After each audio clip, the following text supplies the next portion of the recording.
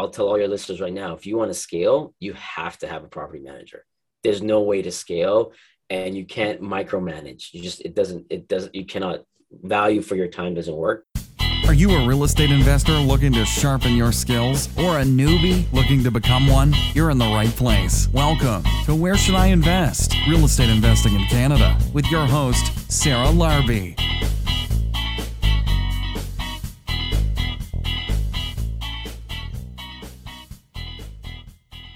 Hey everybody, Sarah Larby here. You are listening to Where Should I Invest? And today we talk about how to find and work with an investor-focused realtor with Jamil Rahimtullah. He's been able to find us some really awesome deals recently. I think we've bought a handful of them with him in the last few months. He is an investor as well, and he is one of my go-to main realtors now that I currently work with for bigger deals, for smaller deals, all that stuff in between. And he's also helped a lot of my students along the way. So I hope you guys enjoy this podcast. And we've got some exciting things coming as well. In November, we are going to do a one-time only course on the midterm rental strategy. It is my favorite. We're going to teach you everything from A to Z on how to acquire, analyze, set up, manage, and all of that good stuff, your midterm rental property. And you can do that successfully from really anywhere across the country. Can even apply anywhere else other than just Canada. So if you are interested in learning about that, send me a message or check out my website. There is a course, all the course breakdown and everything there. If you are not on my mailing list, go to sarahlarby.com and you can get added to see what is new and happening. Inspire Beach Resort is also opening. And so if you are interested in hosting an event, we are actually doing something special on October 20th for event planners. And if you're thinking about maybe having a retreat or a wedding or any kind of event next year, you can check out the resort October 20th. Send me a message for that, sarah@sarahlarby.com. Before we go into the show, Dahlia from Streetwise Mortgages will share her tip of the week. Dahlia, over to you. Hi, I'm Dahlia, founder of Streetwise Mortgages.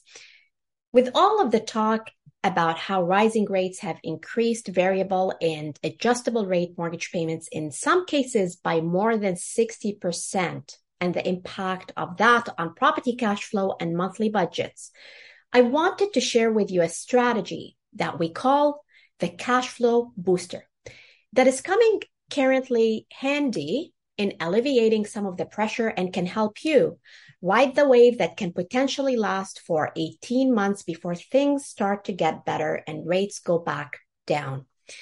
If you're currently on an adjustable rate mortgage where the monthly mortgage payment has changed as the rates went up, or you are in a variable rate mortgage where you have hit or about to hit the trigger rate and have also seen an increase in your mortgage payment as a result, or you are currently considering a renewal and you're concerned about a significant increase in your mortgage payment because you are renewing at higher rates, then grab a pen and a paper as I am about to share with you a powerful cash flow management tool that will help you ease up the pressure on your pocket and can also turn a property cash flow negative to a cash flow positive.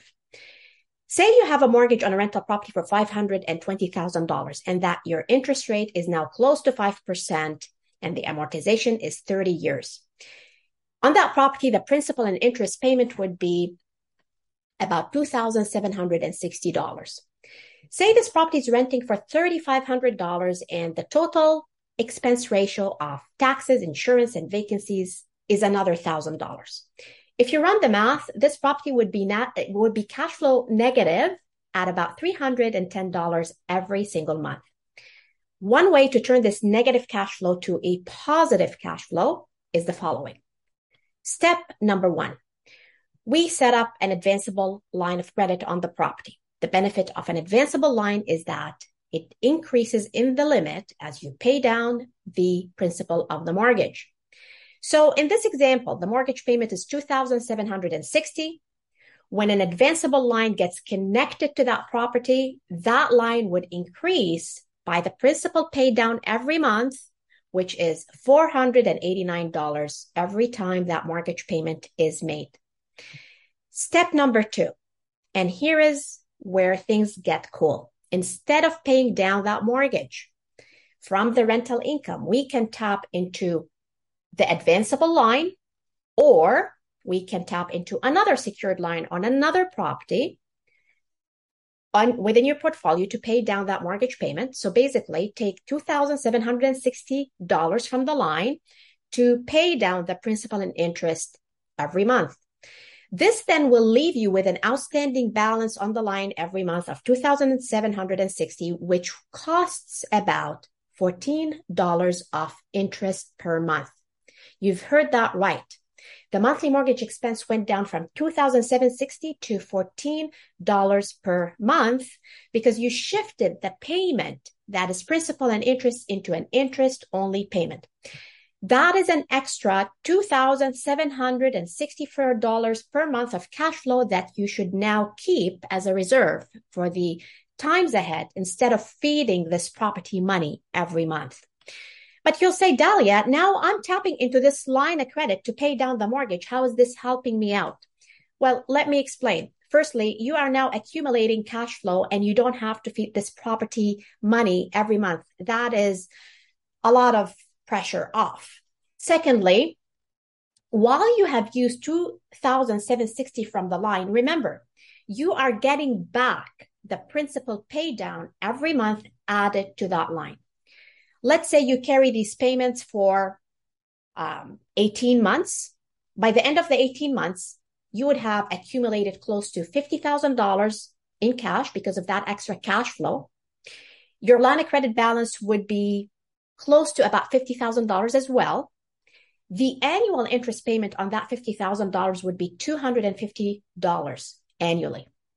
Fast forward 18 months out, your rents would have hopefully increased, or you are in a better financing position, or rates have improved, allowing you to pay the mortgage in a normal fashion. You can then continue to pay interest only on that line, or use some or all of the cash you've accumulated to clear it or pay a large chunk back, or you can convert it to a mortgage at the time by calling the branch. If you wish to deploy this cash booster strategy, contact us at info@streetwisemortgages.com. Awesome. Thank you so much. That is great. On that note, I hope you guys enjoyed today's podcast. Don't forget to leave a rating and review, and we'll see you very shortly. Jamil, welcome to the show. How are you? I'm great. Thank you. On a beautiful day today in summertime. It's awesome. I know. So I'm excited to be interviewing you. Aisha is a business partner of mine who is your wife, also my executive assistant, has done amazing. And so I'm interviewing you today about investing, and you're obviously a realtor as well, and you're working very closely with investors. So we'll talk all about that. But before we get started, why don't you give us a little bit of a sneak peek into how you got started investing in the first place? Yeah, great. Thanks for having me on. Yeah, so this is awesome. I know it's a long time coming, so I appreciate having this conversation. Yeah, so I started off at I think age 24, really interested in real estate, seeing how my family was interested and how they knew that real estate was the way of financial freedom. And being young and being in different careers and different paths, we were like, okay, I got to figure a way to get in.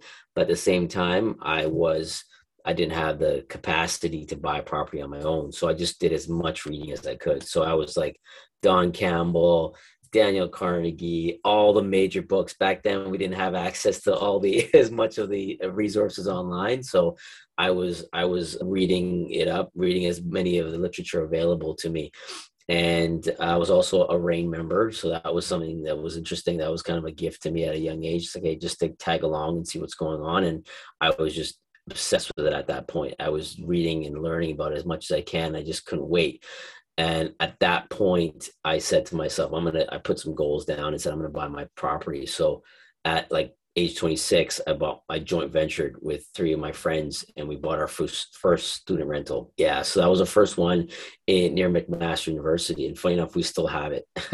So that was one that's kind of launched the further properties, and maybe other investors could relate to this. You kind of have your one golden egg, and then you kind of let it launch to other ones. So from that point, you learned a lot, and kind of the trade-off there was that I would be more of the hands-on. And as with JVs, you kind of find partnerships where someone would be more of the money partner and someone would be more of the hands-on element. And I enjoy the element, the component of dealing with people, because I came from a hospitality background, and I knew that customer service and understanding people's needs and just listening to what people wanted was a very critical point of where landlording or property management tends to have that little bit of a linchpin. So I kind of filled in that void. I learned on my toes with issues of keggers and fun stuff like that would happen at my place. But yeah, I kind of started with that. And after that, it was kind of like, I want more and more. So I convinced my JVs after that, say, let's get another one.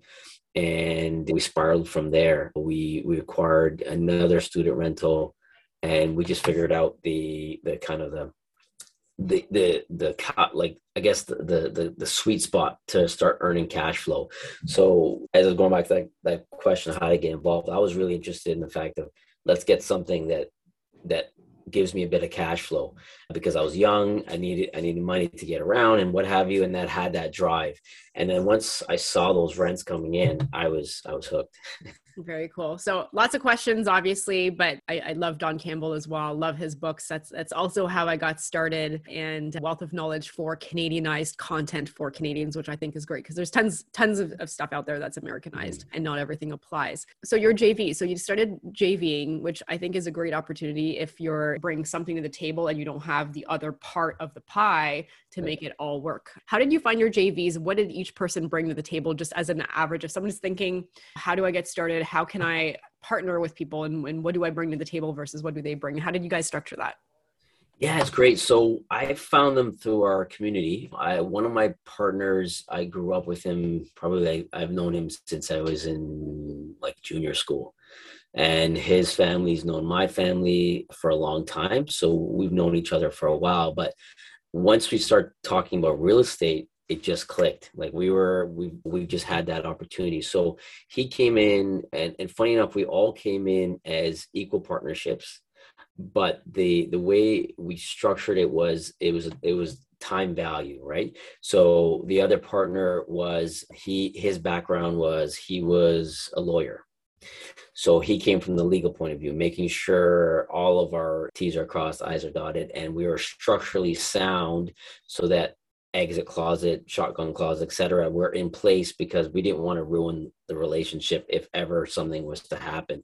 So and in those books, exactly what you were talking about, it talks about, I know, let's say my weakness was like, hey, I didn't have the full financial knowledge at that time. So I wanted to reach that money partner that says, okay, that friend of mine, he had done 4 deals prior to me, and he was younger than me. He was 24 at the time. He already done 4 deals. So I knew he was comfortable with looking at a deal like this. And in exchange for my services, where I was like, okay, I'll be hands-on. I can fix things. I can deal with the tenant screening. I can deal with leasing, that we work together in that partnership. Advice to people is, look in your sphere. Like, there are people who are interested in you have some commonalities. First, look within your sphere, ask around, don't be shy. There's a lot of opportunities, and you just have to have those conversations and be comfortable talking about where your interest is, because you never know where the opportunity might lie, and it could lead to an amazing opportunity. One of the properties we picked up in Burlington was just a conversation with someone, our contractor. At the time, he's saying, hey, there's this property, it's been abandoned, I know the owner, et cetera, and we ended up picking it up. But it was just the fact that you just have to be able to work it into your day-to-day conversation, work into the fact that if you're interested in growing your business and you're interested in that space of real estate, just kind of have that conversation on the regular. Yeah. I mean, you know what? I look at it as kind of like different quadrants, right? So there's like the money quadrant. So how is that going to look like? Who is bringing the money? Are you bringing the money? Are you bringing all of the money? Are you bringing part of that? And again, there's not one size fits all, but like, that's probably, let's call it 25% of the pie. And then the financing is the other 25%, right? How's the financing in it? Is there one person that can carry the financing? Is that 25% of the pie to be on title and on the mortgage? And then the other parts are like usually it's like a deal. So who's bringing the deal to the table? And then the other last part of that I look at is all the management, right? The active management, the day-to-day, which sounds like, Jamil, a lot of the stuff that you're working on is that active management piece, which ultimately, and I have some JVs now that I'm actively the managing partner, you don't see a lot of that money back until, much later. So talk to us a little bit about your thoughts on structuring, and if you were to suggest maybe to somebody that's starting out, what are some of the things that they could do if they don't have any money or any financing to be able to make things happen? Yeah, I mean that's a great question. I think first off, if you don't really have a lot of money, first thing is like invest in yourself. Get educated, get knowledge, like invest in the right tools to get you prepared for that opportunity that comes up. Yeah, see where your niche is, see what you enjoy, because if let's say you enjoy doing odd jobs, landscaping, painting, etc., then you can provide that as a service in relation to a partnership. Furthermore, if you want to get invested, I think that is depends on where you are in your career, where you are, what you want. Some people, if they're just want like a cash flow property, you definitely have to position yourself as a value add. If you don't have a value add, then a lot of people don't see you as that piece in that quadrant. You got to figure out where your quadrant is, and if you can provide whatever administrative services, legal services, whatever, and or on the grounds help, then that's a value add into someone who wants to be a partner with you. They will 100% want to work with you. And going back to your point, yeah, the ones who are doing the hands-on managing nowadays, the one thing I always say is have a value for your time. Do not discount the time that you put in, like screening tenants, dealing with the day-to-day, if that's your niche, if that's your quadrant, and if you're bringing the deal to the table, or if you're providing that financing side, be very clear and transparent of what your value for your time is. Because if you don't, you can go down a very bad hole where you end up working for free. And as you said, you don't get the payout till the absolute end, and they might not value all that work, those hours where someone's calling you, hey, my toilet's clogged, or whatever, if that's the case. So definitely try to put a value to your time and be transparent with your partners about where you see it, the exit strategy. So what I'm trying to say is, like, where you have that exit in mind and where you see it going, and be clear with them. Say, hey, if this is going to be a 3-year deal, 5-year deal, are you planning to refinance? Are we planning to pull out? Are we trying to sell? Are we looking at a bigger picture project and going to multi-units? Those conversations. I think communication is key to establish that at the onset of joining a JV. And now we're going to take a quick break to hear from one of our sponsors. Hey, are you looking for a reliable contractor for your next BRRRR, multifamily conversion, or flip project? Somebody who understands how to work with investors and also real estate investing itself. I've personally partnered with Lee Pollock from Wise Construction. We're actively doing many projects together in Hamilton and Welland, so things like smaller 3 and 4 unit conversions, and also some larger buildings where we're converting some large empty commercial spaces into residential units. And it's always been important to meet a partner and hire a contractor who does not only high quality work, but is on time and on budget.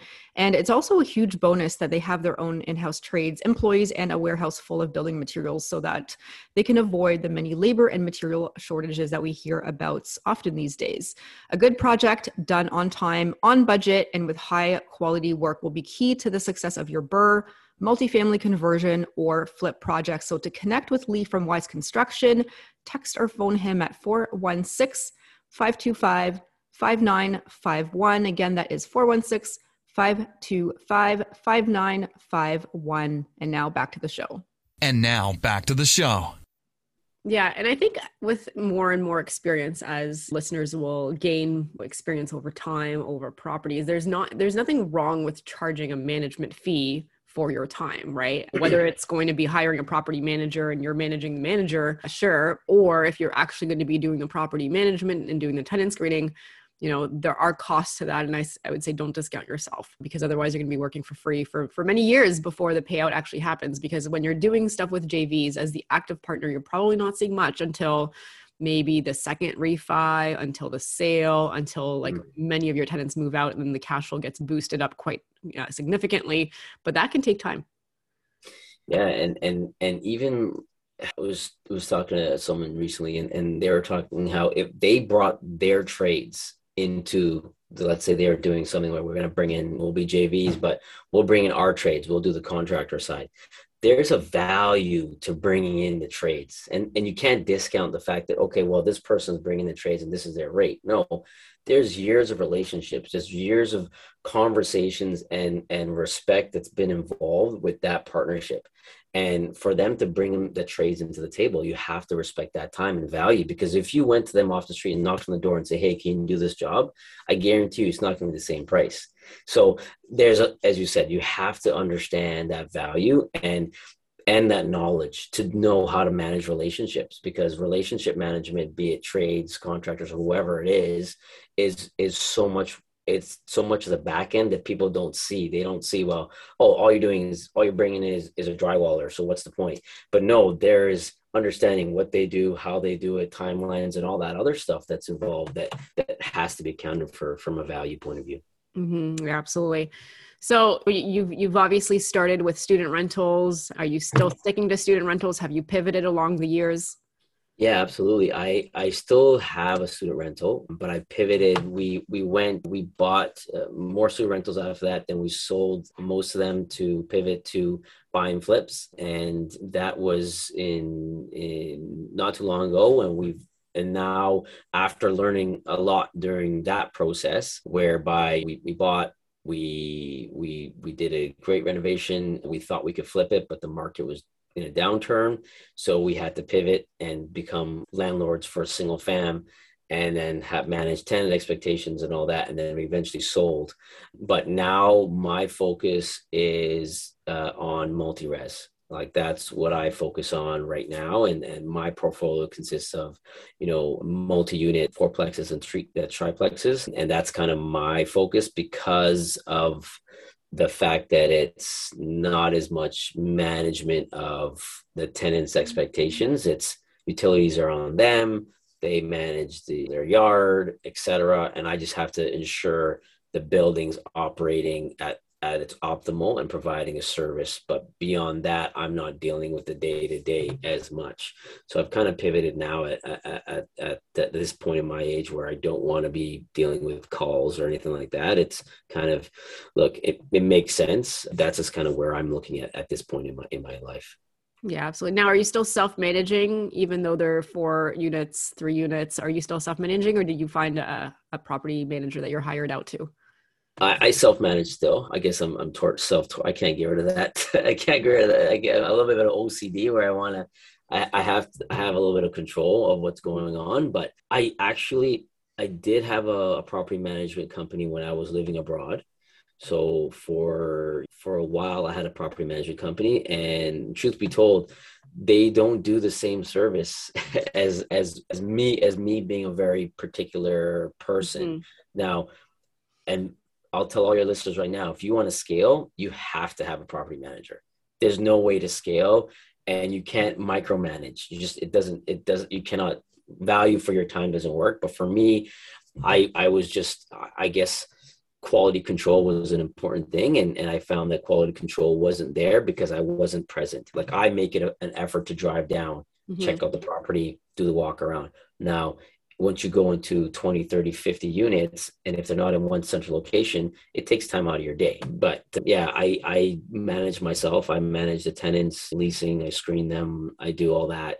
And that also helps as a realtor to keep my thumb on the pulse of what's happening in the markets, what's going on, what are the expectations of tenants, what are they requiring, what are they requesting, what's been that kind of helps me stay in tune with what's happening. But don't get me wrong, I don't like to deal with like LTB stuff or anything like that. That's not, but I go to sleep. I can go to sleep at night, not stressing. Or for some people who you get someone who calls you and they say something and it keeps them up at night. So it's really about your personality and how you can handle it. Yeah, for sure.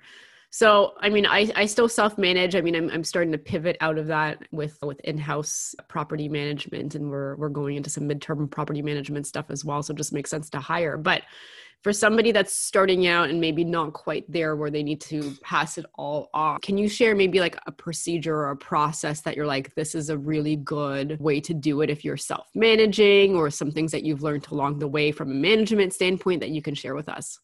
Yeah, great question. I first off is I mean, if we were talking like 6 months ago, this would not be possible. But now with market changing, I would say always get a home inspector, like get the inspector to go through. And I use that kind of as the Bible or as a template, as a beginning for the home as a structure, right? Because you have to provide a building that's safe for the tenant. So that gives me kind of the structure, how things operate, what's going on. So from that point of view, how what's going on with the building, and then from there you go into the like, I guess, the non-tangibles, right? So I like to I like, whenever I purchase property, I like to get a breakdown of who's living there. I get an indication of how long they live in there, what's their background in sense of where they work, etc. And I try to book a 5-10 minute meeting with them. You just knock on their door and just talk to them. And it sounds crazy. I know it's a little bit of money, but right off the bat, introduce yourself, even give them a little card, a welcome card or a letter. If you're doing multi-units, obviously a letter works, and it's harder to do that, but get to know them, because they will give you the best insight into your property that you could ever get. From there, you can gauge of what's happening, what in relation to, are they planning on moving out? Are they planning on staying? What are their terms? Are they having issues with other tenants, et cetera, et cetera? Definitely make yourself kind of a calendar or a manual, so that during the different seasons, and this is from a building management point of view, so you're like, okay, gutters need to be cleaned at this time of year. Okay, it's going to be winter's coming. You have to drain your hose because you might have a water freezing, and etc. Like little things like that. Make yourself a calendar invite, for example, and put that as a annual reminder, so that it's not always top of mind, but it gives you that in your face, like, hey, weather's changing. Let's go check out the building. Going back to tenants, and I'm hopping all over the place because it's just off the top of my head here. With regards to tenants, really tell them up front, like, hey, I'm here. I plan on doing this. I'm looking at value adds, right? So I look at buildings. First thing you do is say, where can you add value? I look at things right away. I say, okay, is there opportunity for parking? Can I add value in parking, right? There's sometimes these older buildings, they don't charge. Will your tenants pay more if you put some asphalt down? Is there opportunity for laundry? There's some extra streams of income. For me, if anytime I buy property, it's about where I can add value. Other elements of that is, yeah, if you're starting out and you're doing it on your own, another thing is, like, I know it sounds old school, but like, get a filing cabinet and like stay as organized as you can, because set a filing system for yourself. 2022 leases, make a file online and just drop it down, spend that time and remind yourself to keep on top of that. Because when I first started, I would miss sometimes the rental increase. And that one might be 1%, 1.5%, but that's still money in your pocket. So little things like that. I actually have a list. I wish I could pull it up for you, but that's kind of how I go through my year. I know that, okay, summertime hits, I need to do these 3 things. I need to contact my landscaper. I need to contact my weed control guy. I need to do these things to ensure it operates, because I don't want to get in trouble with the city with having long grass. I don't want to have garbage issues, etc. And now we're going to take a quick break to hear from one of our sponsors. Are you looking to sell but don't want to move? Did you know that with Sell Rent Stay's program, you can get paid and remain in your home? Life sometimes throws curveballs at us where we need to access the cash tied up in our homes. With Sell Rent Stay, you can get access to your home's equity without the hassle of moving from the house you call your home.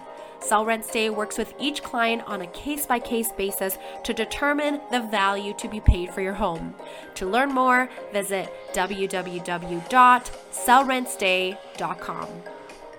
And now back to the show. Yeah, for sure. So I do want to get back to your tenant thing just for a second, because you're buying these multifamily properties, and you are essentially taking them on likely with tenants in place, right? So there's pros and cons to that. But I think that, like, just to give people a little bit of background, I mean, in Ontario, for example, it's very, very hard to ask for vacant possession, especially on these multifamilies. So likely you're assuming or some of them or all of them or whatnot, right? Unless you're quote unquote moving into it. But at that point in time, if you're looking at a triplex, it's very hard to say, get rid of everybody. I'm going to move into all 3 units at once. So just to give a little bit of context around that. So you're essentially getting to know the tenants prior to close. You're getting to know the building prior to close. So you can foresee some of the potential concerns or some of the things that will happen along the way. So I think that's great. And so I want to pivot now though to the fact that, like, you've talked about a list. You're obviously, very well versed in being a landlord, being an investor,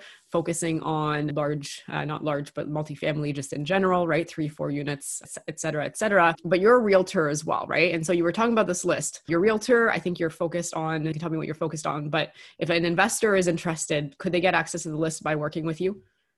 Absolutely. Yeah. We call ourselves kind of coaches because, if you're a new investor and you're trying to get in, you need a lot of hand holding. So right off the bat, we provide you a calculation that's similar to what you provide. Like that one would be perfect for you to kind of get. For me, I love numbers. I love numbers, don't lie. Someone who's selling can tell you bells and whistles about a property, but if the numbers are there, unless you're looking at a complete, as you said, a vacant possession, you can do things with it. It's clear that you have to have all the information for yourself. We had a deal where the selling agent provided us information, and then when it came to the selling, we actually when the closing, the numbers were completely off, and we actually had to approach. We went to the tenant and said, "Hey, what are you actually paying for rent?" Guard signed off on it, and it was like $50 difference between what was posted and what she was actually paying. And that's the kind of thing that I would do in a sense of ensuring the due diligence is there. But yeah, going back to your question, that's something that I would provide. I'd have a one-on-one call with you and figure out your end goal. I want to figure out what your goals are and work up my way backwards from there. So if your goals are, let's say, cash flow, or let's say I want to do a little bit more hands-on, I'd kind of cater to finding you the right property that would set you in the right direction to start off, and then see where the trajectory would go from there. And once you get a taste of the space, but absolutely, we provide you with guidance in relation to, even we can help you with lease agreements. We can provide you calculators and et cetera, et cetera. Mm-hmm. Yeah, no, that's amazing. Cause I mean, there is really a big difference between realtors that are helping average Joe public find their primary home or move into their other primary and sell what they currently are living in.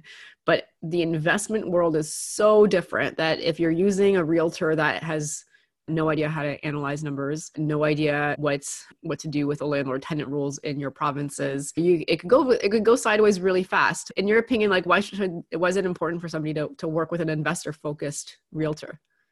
Yeah, great question. I think the fact that an investor-focused realtor has that background, you can learn from my mistakes. You can learn from what I've done wrong and provide it so that you don't have to go down that route.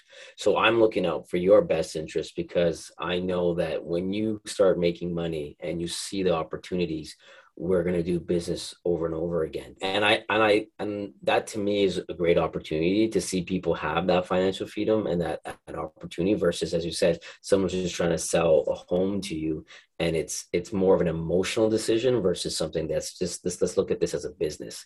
I put that lens on. Another element that I don't know I mentioned is that I did trade school also. I took some trade school certification. So I understand the building envelope. I understand what's involved with renovations, not to the extent some of the trades that have been around for 20 years, but the fact that I can look at something and say, okay, well, yeah, this was done correctly. This is the building code. This is not. I provide that extra element versus at a time where we couldn't even do home inspections. I can at least gauge on a preliminary level what we're looking at. I always recommend getting a home inspector because that's what they do every day, but at least I could provide some general insight of costs. Let's say someone wants to do a bathroom renovation or they want to replace the flooring. I'm top of mind. I know what costs are there right off the top of my head. I could tell you, hey, you're going to be injecting X number of dollars to refurb this, and this is what it's going to cost. These are your timelines. So I can give the clients that confidence of what the market is at present moment. So they're not being left in the lurch when they buy a property and saying, oh, I thought it was only going to be 10 grand when really realistically the market's stating it might be 30 or whatever it is. So I can provide that realistic context. Mm-hmm. Yeah, that's super important. So I'm a big believer in obviously working with realtors that are investors themselves, are investor focused. And ideally there's lots of pocket listings that come about or exclusives or opportunities. But aside from that, I also think it's important to work with local realtors that have a good grasp on specific markets, right? So like for me, I don't use the same person that I would use in Brantford versus like the cottage country area, because it's just two different markets altogether. And then the other piece of it is I think the easiest way to build a team when you're brand new or you're in a different area is to rely on your investor focused realtor who likely has their own team for their own stuff and also has built a team in those areas that they really fully cover. So if you need a contractor, trades, paralegals, you name it, a lot of them, you want them to be local to those markets. And so what areas are you covering currently? What areas are you set up with your teams in place? Yeah, great question. Thanks. So I think right now I'm in Hamilton, Cambridge, Kitchener, Waterloo. We go all the way out to Welland and St. Catharines area because of the opportunities. My investments right now are Brantford, Cambridge area, Hamilton. That's kind of my core. But going back to that point, right? Like one of the things I always try to stress upon is that network, providing that network of referrals. And these I prefer to provide 3 referrals or be very agnostic with who I provide, because it gives the client the comfort level of knowing like, hey, here's what my options are. I can call each one of them and get maybe 3 different answers to the same question. But I know that I know that they could call other clients and actually walk through that house and see how they've done the work, or they can talk to clients about how that paralegal was. And I know that I wouldn't put my name on something, or I won't give a recommendation if I haven't talked to that person myself, or I haven't used them, or someone that I know that I trust has used them. I don't like that. To me is very important, because going back to being a supportive realtor, you're in a new space completely. So you don't realize, oh my God, I need an insurance company. I need a lawyer that's focused on investing for investors in real estate. Oh, I need a contractor that can do this work according to building code, because there are people who do fly by night stuff who will give you a quote, but I don't support that. Like, I'd rather you have a long-term trajectory versus someone who's not, right? So it's very important to have that. And we provide that Rolodex. We have a long Rolodex of referrals. But yeah, my focus is in those areas for sure. Okay. All right. Awesome. So I'm going to ask you a question, and then we're going to go into the lightning round, but this is the last one essentially. Okay. And we're going into 2022. We are in 2022. We're halfway through 2022. Rates are increasing. They're increasing a lot more than I think many people are hoping. It is what it is. What are the opportunities out there for this year that you see? And what are some maybe riskier ones that you would say proceed with caution on these types of strategies? Because there's lots of really different types of real estate investment strategies. Some are maybe a little bit less risky than others in a market like this. Yeah, good question. So my take on it is, as a realtor, I don't have a crystal ball, unfortunately, but based on what we're seeing in the conversations we're having within our networks and mortgage brokers and just generally within our network, the market's shifting to buyers. It's becoming a buyer's market. There's more opportunity to find properties that fit what you want. So, and I should follow up with that, you have more protections in place. So we're doing deals now where I can put a 10-day financing clause. I'm able to put a 5-day inspection. 3 months ago, 6 months ago, or like early in 2022, that was unheard of. So I feel like things are starting to really calm down, and there's opportunities because the individuals who are selling now have either purchased another property and they need to get out of their current property, and they're willing to take discounts, or they're willing to take less than what they originally thought. So don't be afraid, to the listeners out there, don't be afraid of seeing that number that you see on that purchase price. Don't be afraid of that number and saying, well, the last 6 months here, everyone's been bidding over 150. Now you're able to negotiate down 50 to 100,000. There is opportunities because there's a lot less buyers out there. Mm-hmm. So this is something people haven't seen. And then going to that second question, what to be wary of. The luxury end homes, those ones, I would say be wary of paying that premium for those homes, because appraisals are not coming in at those prices. So be conscious. If you're going to put an offer in, just don't put it on just a financing clause, put it on conditional of appraisal. So it changes a little bit, but that appraisal could break a deal, right? You could come in $50,000 less. So have that in mind as investors. Have that in mind if you're looking at something for yourself, or if it's more of an investment side. If the numbers work, the flag areas, if it just works at the current interest rates, or even the hike that's going to happen later, just be conscious of that. Like forecast out that potential hike. And if it works at that hike, then you have an opportunity to negotiate and use that leverage. Mm-hmm. So, I mean, obviously we talked about the luxury markets. We talked about running your numbers. I think more and more multifamilies where you're not relying on just one rent is going to help, like what you're focusing on. I also think personally a big risk, and I've been calling this out for a long time, is those that are doing the buying contracts, paper contracts, pre-construction with the expectation that they're going to sign it, or if they close on it, they're going to go into the cash flow negative realm.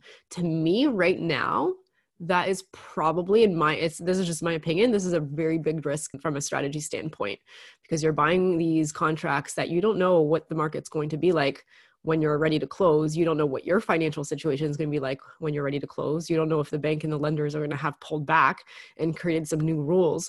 And I actually could see some big problems coming with everybody who went crazy in the last few years, banking on just appreciation, expecting to sign and assign the contract for $100,000 more. And I think there's going to be, unfortunately, like, to me, that's a huge speculation play, not an investment play. But what are your thoughts?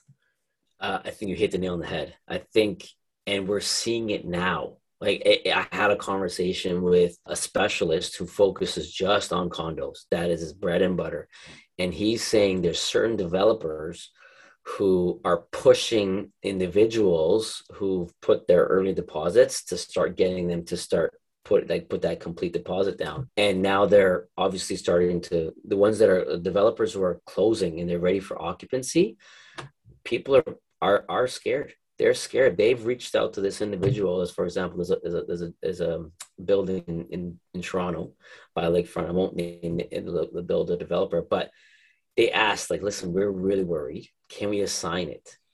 And the end of the conversation was, you can assign it for essentially the same price that you bought it for 3 years ago, and you're going to have to pay a fee associated with it. So they're net negative on their money, which is really scary. So I think you hit on the head there. I think there's a lot of people who got caught up in the momentum, and when they saw all the prices kind of going to the sky, they said, well, let me just get in any way, shape, way, or form.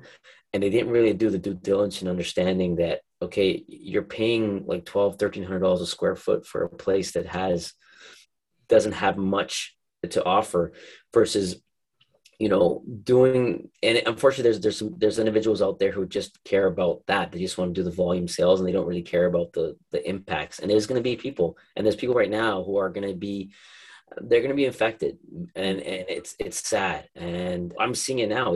I'm seeing it now on like the off market. And the one thing that maybe doesn't get explained to people is assignable sales or contractual sales. They don't necessarily can go on MLS. It's not something that can just be publicly made and you just look up an assignable sale. So there is high risk. So individuals who went into it, who got maybe a good developer and things are okay, and you have the rentals and you got in at a good time. But the last 2 years, developers, priced in that market increase, and people have paid for it, versus now they haven't priced in the decrease. So yeah, it is scary. I am worried for a few people that they are going to be feeding the property. And I mean, rents are there. I mean, we talked about this, and rents are going to be there. If you can afford to close on the property, then you might be okay, because the rents are going up and you have the right unit, the right location, etc. But if you don't have that capacity to close or sell it as an assignable, the banks are going to be after you. So it's scary. And even just like what happened in a short glimpse in 2017, where the market did take a bit of a dive, and like a lot of people bought these because of the very low deposit structure and how it gets spread out over potentially a couple of years or whatnot. I think that at the end of the day, he might be forced to come up with an extra 100 grand or 50 grand or whatever that amount is if the property doesn't appraise on close. So even if you can close, you might have to fork up more money because the market might have shifted. So anyways, look, long story short, there's strategies that work really well. Most strategies work really well in an up market, but you don't want to be speculating if you're going into a sideways market, a down market, or some potential uncertainty like we're going to be experiencing, in my opinion, over the next couple of years. I agree with you. Absolutely. Be smart about your investments and project out, look at the opportunities, go where locations have the economy to scale and where the growth is. But as you said, like there are there's unscrupulous things happening, and you just have to be around the right team to support you and guide you in the right place. And having that behind you and a coach like yourself to give them that guidance it's worth its weight in gold. It's worth its weight in gold, because to save you on thousands and thousands of dollars is worth that pain and suffering. So yeah, I think you're on the same page. Awesome. Jamil, so the next part of the podcast is the lightning round. So you're going to answer 5 questions in 20 seconds or less per question. Are you ready to play? All right, let's get this going. Today's lightning round has been brought to you by midtermrentalproperties.ca. It is a new way to rent, make more cash flow, take back control over our investments and our portfolios using a different creative strategy and pivoting. So if you want to find out more, go to midtermrentalproperties.ca. All right. So question number 1, what is your favorite real estate investing book? Oh, I would say, that's a good one. I would say any of the Don Campbell books. Any of the Don Campbell books are my go-to ones. Awesome. I love his books too. Number 2, it doesn't have to be real estate specific, but do you have a favorite podcast? Oh, come on. There's so many, but no, I would say, obviously yours and so many others, but my right now it's like Tim Ferriss, because he kind of keeps me on. He'll talk about like psychedelics one day and then talk about cryptocurrency the next episode. So he's random, and it keeps me kind of even keel. So that's kind of my go-to right now. All right. Very cool. Number 3, what do you do for fun aside from real estate, being a realtor, investing, etc.? Yeah, I really enjoy spending time with my kids. That's a real good time. I like seeing them grow up. They're young right now, so it's a really good time. And I play basketball. That's my go-to. I love playing basketball outdoor, and that's my favorite thing to do. All right, very cool. Number 4, if you lost everything tomorrow, all your assets, all your real estate, all your money, how would you start again? Ooh, I'd probably be calling you. No. What would I do?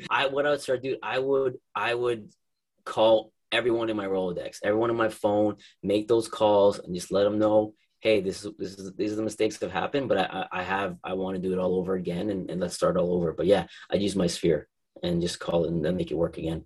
All right. So calling me wasn't a joke. It was probably actually one of maybe calling another 50 people. Yeah, absolutely.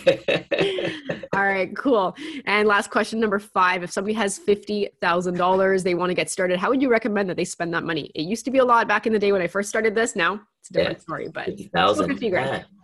If they're flexible, I think they could still, that's a great question. I definitely put some money into coaching and just like life coaching, real estate coaching, and see how much is left over after that, and see what the opportunities are. Get into like a group where you can get together and see where your investments can go. So like 50,000, I would say, yeah, you can invest in Timmins, like up north. But if you're not flexible enough, then invest in yourself. And that will definitely lead you to future investments with like JVs and such. I would use that as an opportunity for sure. Amazing. Jamil, thank you for playing the lightning round. Where can my listeners reach out, find out more? Absolutely. I'm on social media under Jamil Realty, Jamil Realty. And my website is propertybrother.ca. That's being revamped. But yeah, that's where you can reach me at. Yeah, and that's how we can get a hold of me. That's my best way right there. Amazing. Thank you so much for being on the show. It was a pleasure speaking with you, and congrats on all your success. And guys, if you want a realtor in those areas that Jamil mentioned, reach out to Jamil and have him handhold you to your first, your second, your third investment, multifamily, etc. So thank you so much, Jamil. Appreciate it. Thank you. Hey guys, before you go, I wanted to ask you a question. What's stopping you from starting or growing your own real estate investment portfolio? I know for me, before I started, I had plenty of reasons, and at the time they all seemed very valid, but as I started my journey, these reasons slowly fell away, and eventually only one reason remained. What was actually stopping me was having a proven, actionable, repeatable system. I didn't have that. And the way that was going to change was by investing in myself, learning, listening, and looking for ways that worked, and also, most importantly, discovering what didn't and not making those mistakes again. Fast forward to today, I now have a proven, repeatable series of action steps that has enabled me to build my 7-figure portfolio consisting of multiple homes, and I'm able to manage that in 2 to 3 hours a month. Is that something that you would want? Well, I've actually taken all the knowledge I've accumulated and put that into a comprehensive step-by-step online program. It's called Rise, and it's a program that will help you from where you are now to where you want to be faster and with less of the headaches that I had. So it consists of all the templates and the resources that I use, plus over 40 instructional videos that you get lifetime access to for just a small one-time investment. And, my recommendation is to make the time now to invest in yourself and grow your portfolio to 7 figures so that you can bring your retirement dreams closer. If you want some more information about Rise, just go to sarahlarby.com/RISE to access more details and book your spot. Thanks so much for listening to Where Should I Invest with your host, Sarah Larby. Make sure to listen in next time. We'll catch you on the next episode of Where Should I Invest?